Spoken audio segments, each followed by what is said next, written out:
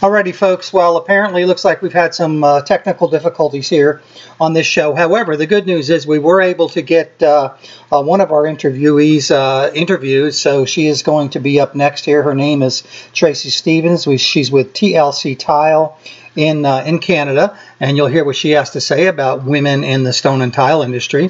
And we tried to record some other people, and that didn't record, but we'll go ahead and redo that maybe next week or the week after that, or sometime in the future. So apologize for the technical difficulties, but stay tuned and listen to what Traci has to say. Well, I think we'll try this one more time. It's going to be quite an interesting interview, one-sided, unfortunately. But you asked me some questions, and so I kind of know what you want me to say. I've been in the business since 2002. I began my apprenticeship in Canmore, Alberta, and I found that I was there at the right time, right place. It was back when business was booming, and basically all they wanted was a body, and it didn't matter what gender you were. I've been around construction sites my entire life, and I'm a sixth-generation carpenter. My dad's a master carpenter and raised me on job sites, and I've been sanding and doing cleaning and oiling forms and whatever he had me do many summers growing up. So I've always been really comfortable around tools, but I wanted to be different than the rest of my family who all work with wood.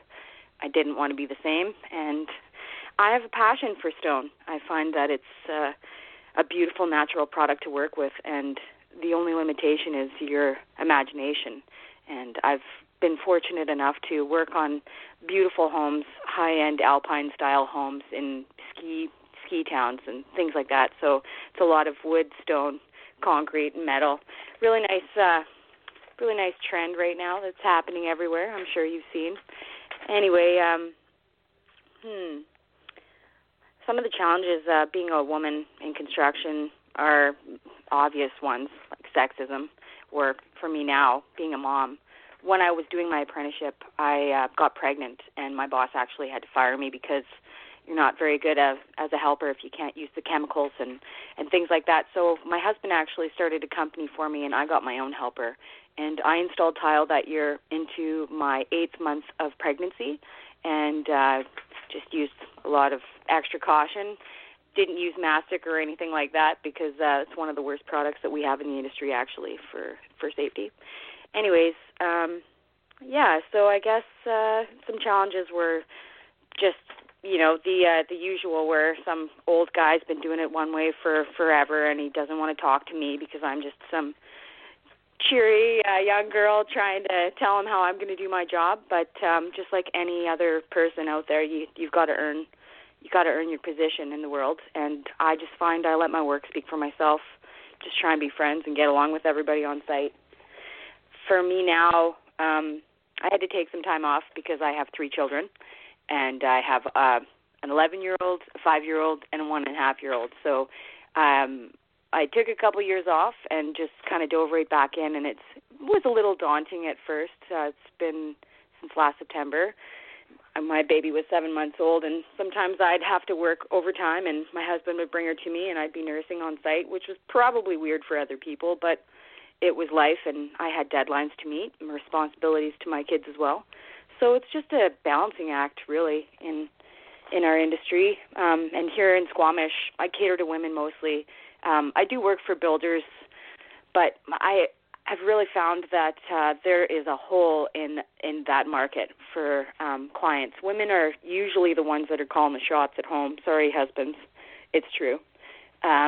And a lot of times I would talk to them, and they'd be telling me that they had someone come in, and it was like, he told me what I wanted, and I didn't want that. I wanted to do this, but he told me I couldn't. And, sometimes men can just railroad a woman client. Oh, she's female. She doesn't really know what she wants, or, there's a limitation and she doesn't understand. So I get my bread and butter from a lot of these women, and I don't do any advertising at all. It's all word of mouth here, and I'm busy nonstop, a little too busy sometimes.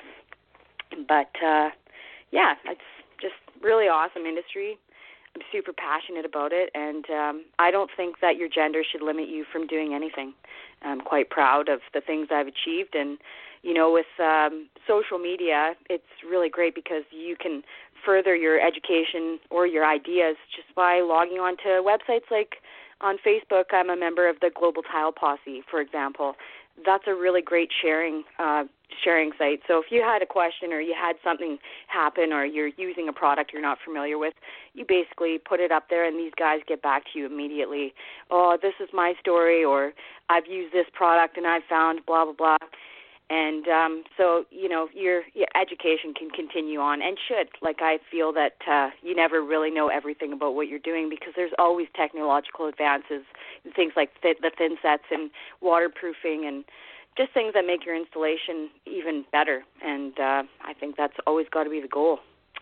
So, anyway, hopefully I answered some things on your questions. I'm sorry that we can't hear each other right now, but I've been checking out your show, and I'm enjoying it, and thank you for letting me be a part of it. So have a great day, and I'll talk to you soon. Bye.